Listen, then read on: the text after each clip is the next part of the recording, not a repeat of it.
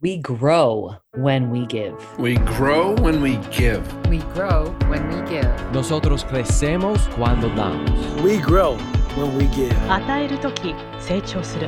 We grow when we give. Welcome to ROG, Return on Generosity. I'm your host, Shannon Cassidy. This podcast celebrates generosity at work, not financial giving valuable time, mutual respect, alternative perspectives, and genuine collaboration.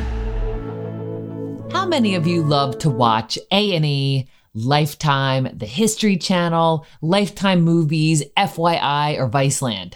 Well, today, our very special guest is Karen Gray. And since 2019, she has been the Executive Vice President of Human Resources for A&E Networks Group. I appreciate your unique mix of human resources, legal, and business expertise. Welcome to ROG, Karen. I can't wait to learn from you. So let's start off with a little bit of the life story of Karen Gray. Thank you. I'm happy to be here. I can't wait to learn more from you. Let's start off with a little bit about you. Karen Gray, tell us some of your life story. Okay, well, I'm 50, so there's a lot of life stories. I'll do the condensed version. Kid grew up in the suburbs, always wanted to be one of two things, a lawyer or a psychologist. But I went through college and I did this thing that young kids do in college, or people that might not be as thoughtful like I was. And I said, what does one do after a great liberal arts education? And you go to law school. And I went to law school. I thought I was going to be a litigator. The best thing I have ever done in my life still is represent children in the Boston Juvenile Court. It was an incredible experience, and I learned a lot there. But then at a law firm, one does not do that. One does a lot of big memos for partners, and I thought, this cannot be my life. Moved into corporate law because I saw corporate lawyers filling in documents, and I thought, this is more my speed than writing big, long memos. Went to a great company after my law firm, Reuters, which is now Thomson Reuters, which has had a few go-rounds where I had the pleasure of working in both commercial and media space. Took a turn into the art world. I failed art in 7th grade, so this was kind of a weird career choice. But I went in as general counsel of Christie's there for a few years, and I was so thrilled that Christie's gave me the opportunity to move into a few areas. And I moved from being a lawyer into the business side, and then I moved from the business side into my chosen career. It's the best career I could imagine being in, which is human resources. So now I can combine the career I love with the industry I love. I've never been so happy. That's incredible. And what a marriage of all of those strengths and life experiences. I think that all of us can relate to that unknowing of like, what am I supposed to do with my life? And what am I here to do? And I should say, in a podcast on generosity, it was due to the generosity of people, right? Taking time. And I can pinpoint every step of my journey along the way where somebody took time to give of themselves, give of their time, show me a new path, show me a new way of doing things, give me feedback that maybe I didn't want to hear at the time, but it was useful. And so it ties in so beautifully. And I think without people that were generous towards me, I could never have been where I am and so happy as I am today. Absolutely. Could you share an example or two of those moments or those individuals who invested in you and were so generous to you? I remember in my law firm, the mid-year associate, just taking an interest in me and saying, you can be put on this project on your own, and then saying to the partner, she can do this. And so again, I was a relative stranger, and it's just these moments where people say, I see something and I'm willing to go out on a limb for this other person. So those are two that just stand out to me. And of course, I talk to my boss, Paul Buccieri, who I tease him all the time. He gets so embarrassed. I'm like, you're the best boss ever. But when I think of the little things, the defining moment for me is when I started. And I had, you've been through some experiences in life. And sometimes people tell you that you don't want to hear your particular voice, or don't speak up, or it's not welcome here. And I remember walking into Paul's office, and I'd almost been trained to not speak and to do it could be this or this. You make the decision. And he said to me, I hired you because I want to hear what you have to say, and I appreciate that. And to me, there is this moment of I have this seat at the table, and it's not just a seat, I'm being heard, and a sense of belonging. And when I think about why I love my job so much, I think it goes back to that moment where I felt free to be myself in my career.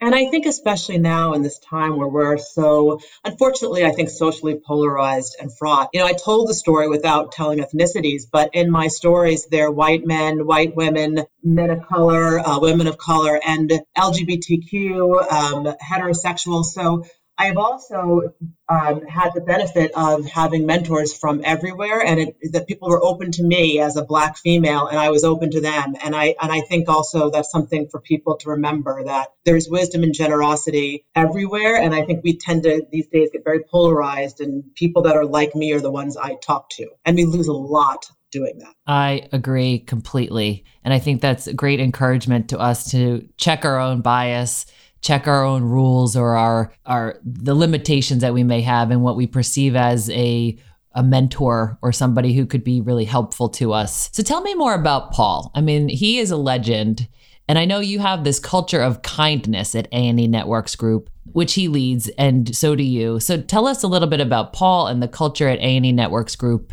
of kindness. So when I was looking for jobs, and you do your research on a company, and I thought, well, what is this company with this value of kindness? I've never seen this before. I want to speak to these people. And it permeates throughout this culture. And it is because we have a leader that leads by example by doing it, and talks about it all the time. So sometimes in organizations, the CEO will talk about business, and then there's the handover to HR, and then, here's the culture time HR, and HR trots up and does their thing. I noted when I started that Paul led with culture before he talked about business, and then ended with culture after he talked about business, because there's not a separation in our culture. One, it leads to the other's success. And then you get excited and things are going well with business, and then people are excited about the culture, and it's this virtuous circle. And we talk about this a lot. People sometimes confuse kindness with avoiding direct conversation. But actually,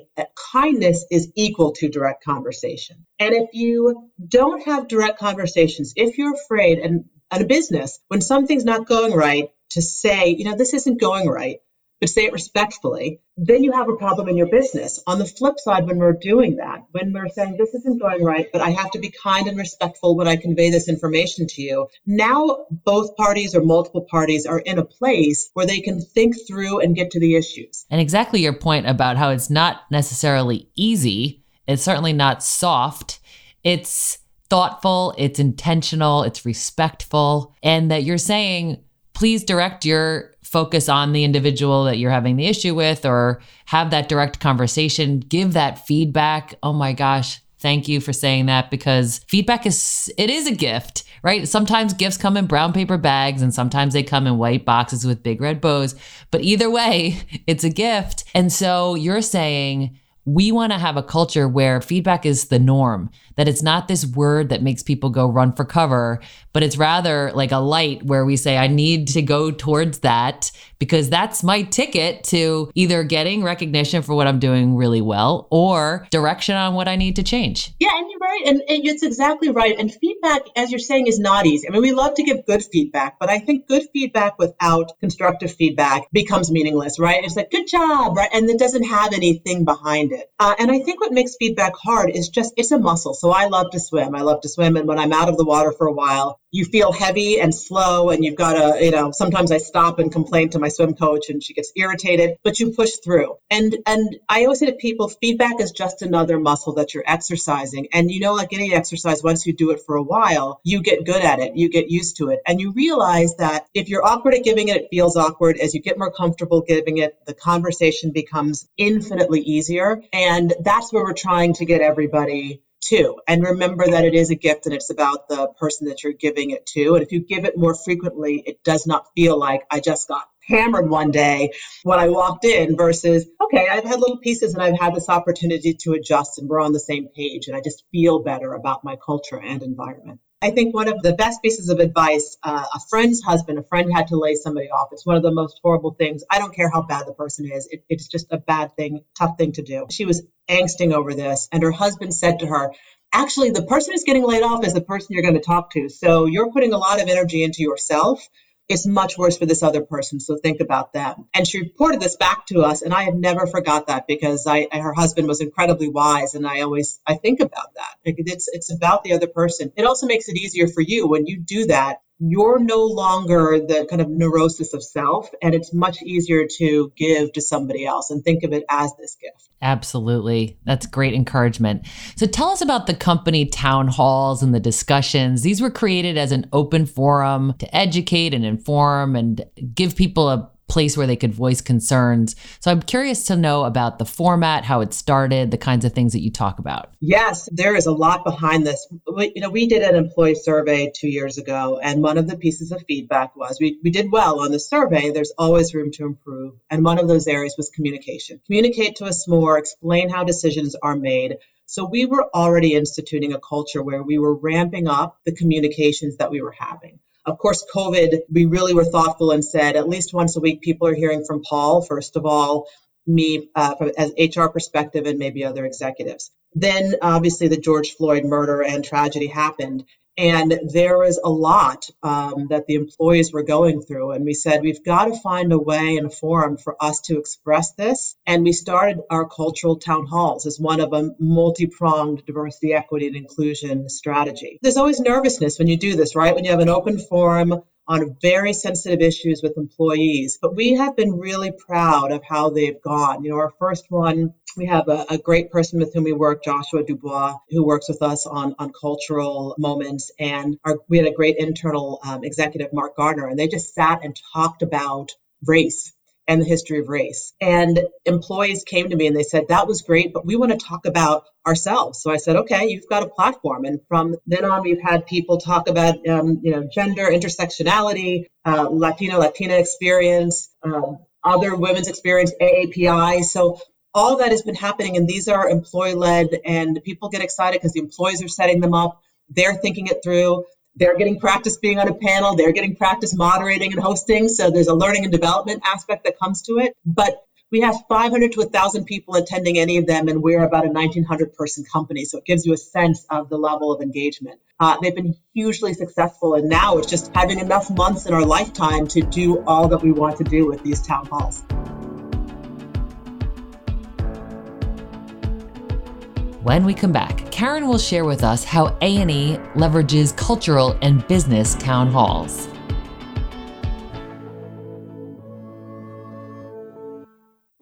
Hello, I'm Joe Pamfield, President and CEO of the T. Howard Foundation. We fulfill our mission to increase diversity in the media industry by offering college students paid internships with major media companies. As a result of their internship experience, nearly 200 of our interns are hired every year in communications, marketing, and even on-air talent. For more information about our program, visit t-howard.org.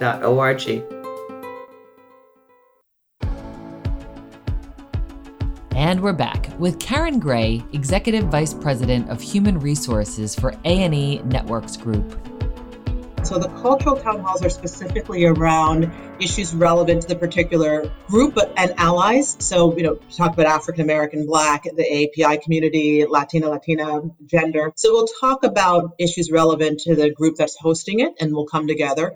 At the same time, we also do run business town halls, and we have different people in the business talking about what they do. And that's really a lot of fun too, because you get to see all aspects of the business, people you haven't seen in the business before, and we're having a lot of fun with them. We have some great celebrities with whom we work that will pop in and do a couple fun clips. It's fun working for a media company. And so you have both, on the one hand, cultural teachings and also business teachings. And the business ones, we are incorporating discussions about diversity, equity, inclusion, because we believe it's a fundamental part of the business, which is what I like as well. So it's not business. And then, oh, by the way, there's this DEI forum, and we've made them separate. So we're finding ways to loop everything we're working on into these various town halls. That's terrific. And you said that it was in effort to increase your communication and to improve how you're communicating and use different mediums and ways in which to do that. And then there's also the psychological safety component to it. So talk to me about the impact that it has had on employees around psychological safety? Yeah, safety is this really hard thing because it requires a measure of trust on both sides. So fundamentally, it requires the leadership team to be doing their jobs to ensure that when we say we're open, we're an inclusive environment, we want to hear your voice, it's not with the fingers crossed behind our back and, oh, you spoke up and now there's consequences. And I think we have been doing that very well. And then it requires, trust requires somebody else coming across and saying, I'm going to trust that you mean what you say. And our employees have done that. And when each time they do these and they see, oh, nothing negative has happened. In fact, they get so much praise for speaking up, for being in this new leadership position, for driving things forward. It becomes this prophecy where we see more and more people wanting to get involved. I'm a big metrics person, so this anecdotal is lovely, but I like to track. And so we did a second employee survey where we're measuring some of these issues. And we went up in literally every single category that we measured in the survey and blew past media benchmarks and our own scores last year. So this year we've had this focus and we see a 10-point increase in inclusion. Well, and it's 12 or something communication. We're getting the feedback that what we're doing is working. So there's an anecdotal and then there's the test, and we're passing the test. Yes. Oh, you're so right about that. The data tells it all. It gives us the measure of success. Are we actually making a difference? Does this matter? Is this working? So what are you most excited about that you're seeing in the data? So I got super excited. I don't know why I'm such a data person, but the data is, so you see these upticks. And when you think the company was always working in areas of diversity, equity, and inclusion, but when you see that you fast forwarded it in June and that there's a 10-point increase and the employees are saying, I see what is happening. I feel more included. I had an employee, and I so appreciated this, take the time to call me the other day. And she said, I was trying to write an email, but I couldn't express it.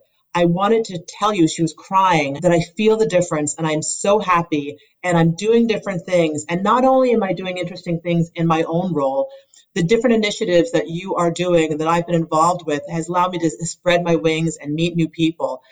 That when I get those emails and get those measurements of success, they're phenomenal. And so we see the change. There's always more to do. I'm never satisfied. So I want us to keep, the mountain is an infinite mountain, and we're always going to keep climbing to the top. But it's the space that we're creating and the data that we're getting back from it are so encouraging from what we're trying to do. I think from an organizational perspective, we're 52-48, 52 female, 48 male. We do have an option for non-binary, and as of yet, nobody has checked that. So while we are respectful and appreciate it, right now we have only male and female numbers. And also I like it because at the VP and higher, so a lot of times organizations will talk to you about the broad but there's this weird drop off at senior levels. At our senior levels, we are 53% female, 47% male at VP and higher. So it has always been an organization we've had, 2 female CEOs, preceding Paul. Our Lifetime Network has done amazing work in around women's issues and in the space. And so I'm very proud of that. And we will continue to dive into that. The area where, in full transparency, we want to do even more is around racial minorities. We're about 31% people of color, including 2 or more races. But when it gets more senior, the percentages go down to 20%, 17% above VP. So we're looking to understand why that's happening and what more we can do on that. Again, metrics, when I look at our survey, I was very pleased that every single group, men and women, responded the same to the survey, both very positive. So that's great. You look at that and say, okay, we always have to keep an eye on it, but that's working. But minorities, we did see every minority was happier. So across the board, and every white person. So every racial group was happier, racial ethnic group was happier, but we did see some differences. So we want to look at that and understand how we go about that. But I think leaning into our work in diversity, we'll continue to see those numbers shift in a positive way, because that's the truth. Absolutely. And I think the point you made earlier about feedback and those performance conversations and what is of interest to you and how can I help you and what are ways in which you could develop and evolve into eligibility for that particular role. So really looking at the full spectrum of a person's career trajectory internally and looking for opportunities to grow and develop individuals. I think that's always a great investment of time and a generous thing to do. So you spoke about being in the media industry and that you have great, incredible content. How do you use that platform as an opportunity for more inclusivity, and how do you use that platform so responsibly?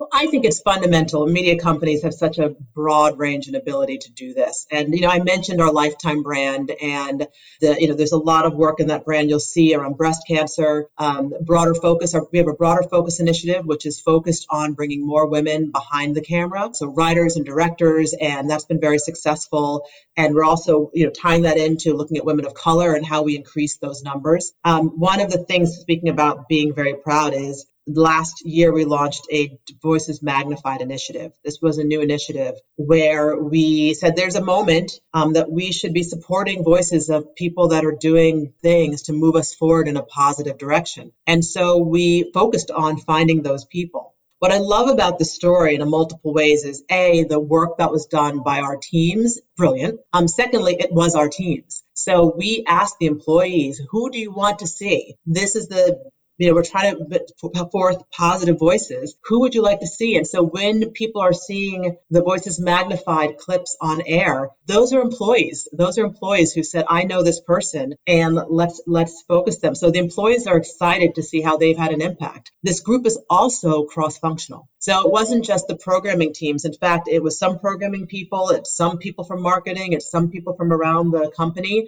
I'm one of the project managers of it, together with the chief of staff. So what's an HR person doing in this space? And it was fun. And so we all had a lot of fun that way because we were learning from each other. Talk about generosity. I mean, when you people in programming that know this cold and they're taking the time to teach people, including myself, about how this business works and what do you look at and what's important, it's been a magnificent experience for everybody involved. So we're excited to keep them going. Incredible. So this Voices Magnified, and can people find this content to enjoy it? Yes, you can always go onto our A&E sites, and we have a little link to our Voices Magnified and our corporate social responsibility initiatives and our diversity, equity, and inclusion pages. So excellent. Okay, so individuals internally identify other potentially unsung heroes or people who they think are just magnificent, and they say, we need to magnify this voice. We want to hear more from this person. We want to learn about how they do what they do and just really celebrate them. Yes, and it's so fantastic to see that. And there's also a long form component to it. So we have done specials on policing,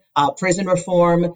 We're working on one in mental health. So we're also using the platform in a longer way in specials to really focus on particular issues. So I'm really excited because it shows the responsibility of a media company to make things better. You can't, as a media company, not do so. Absolutely. I totally agree with that, because that is something that affects people's minds and beliefs. And if they don't have exposure to that kind of content, how can anybody change, right? What else are they getting exposed to instead of that? And I love what you're saying too about bringing that diversity behind the camera and in front of the camera. So in all those different aspects, and telling the story in only a way that A&E Networks can do, which is captivating and compelling. And, you want to talk about it, you want everybody to watch it. So I think that it's using your strengths. It's really a matter of using your strengths. So you have a favorite mantra, to speak truth to power. Help us understand where I agree with it completely. I want to know from Karen's perspective, what does that mean? Yeah, I came from my background. So I grew up, and where I've lived has always been one of the few, if not only, Black people in the neighborhoods in which I grew up and in the schools in which I went, although there was much more diversity in college and law school. And my mom always taught me, she said, you're going to be the only, so you've got to learn how to speak up, to stand up for yourself, but to do it in a way that's respectful, because shouting out somebody that turns them off is not helpful to them or to you. And so I have taken that, and I give great thanks to my mother for setting me off in this path of learning how to be an independent voice. I think sometimes we often look, I can't speak unless I'm in this massive group of people, but the power of the individual voice is actually quite powerful. And so I take that in the work, in my personal life, to try to give strong and effective feedback, not only to help myself, but to help others. And so that's why I love that phrase. I do too. Could you share an example of a time when you needed to speak truth to power? I'm just trying to think which one I want to pick that's appropriate for a podcast. So look, I would say I have been at places where the diversity, equity, inclusion work was more at the beginning stages. And being able to say to people, you're looking at something through your lens, which is I respect because you come from the background you come from and you've had the opportunities you've had to learn. But there is another lens out here. And so when you are doing certain things that have an effect on people of color, or if you are not being thoughtful, if we see a lot of people leaving, why is this happening? Why is this particular group leaving in this area? And if I have to go to the CEO, in past jobs, I've gone to the CEO and just had the conversation and said, this conversation has led to people feeling rightfully disenfranchised. And how are we going to do it better? And we have to do it better going forward. And that's not so easy to do, to pick up the phone. And again, I always say this is prior jobs because it's really easy now. But in prior jobs, it wasn't always easy to pick up the phone and call a CEO directly and say, we've got to get better at this. But when you think, I feel really bad and I was in this meeting and I'm pretty senior and there are other junior people, and how much worse must it feel for them? Then it makes it easier for me to pick up the phone because I feel like I have an obligation. I wouldn't feel good walking out of a meeting where I knew other people had been negatively impacted and just go on about my day and turn on the TV. So when we recognize those things, which all of us will, right? If we're paying attention, we will recognize those things, even in the best culture. And it's our responsibility to circle back with the individual who was treated badly or who you perceive was being disrespected, or if you're that person, who's an appropriate person for you to talk to about that, and to try to find a way to have a productive, professional, kind conversation that's honest, that is, I love that speak truth to power, because you're speaking truth. You're not judging someone, you're not labeling people, you're not criticizing them, you're speaking your truth, and how you feel is your truth. So you can't deny somebody that.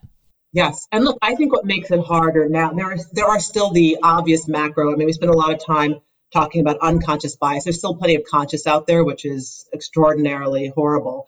But so much in life is the microaggression, and that is what makes it so hard. But what I would say, there are enough people out there who've experienced it that there are people that can advise you and help you. And playing that role with people to say, like, I've been through this, so let's talk about how we can get through this together. And we need to make people aware of what we're recognizing for all of us, because I think we're all on the journey. I'm so glad that you found A&E Networks and they found you, and that, you get to bring those strengths together, and like that ripple effect is exponential. So thank you, Karen, for investing your time and energy and sharing your talent with us. Thank you so much. It's been wonderful to speak with you. Thank you. Thank you.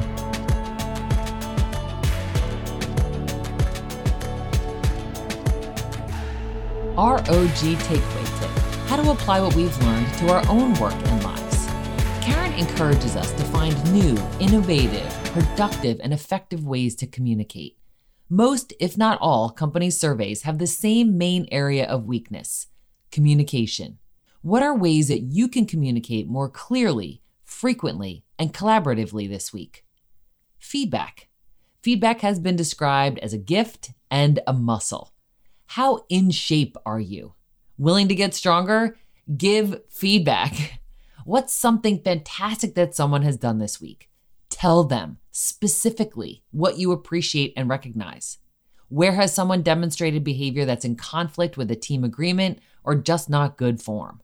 Tell them specifically what you observed and the impact that it made.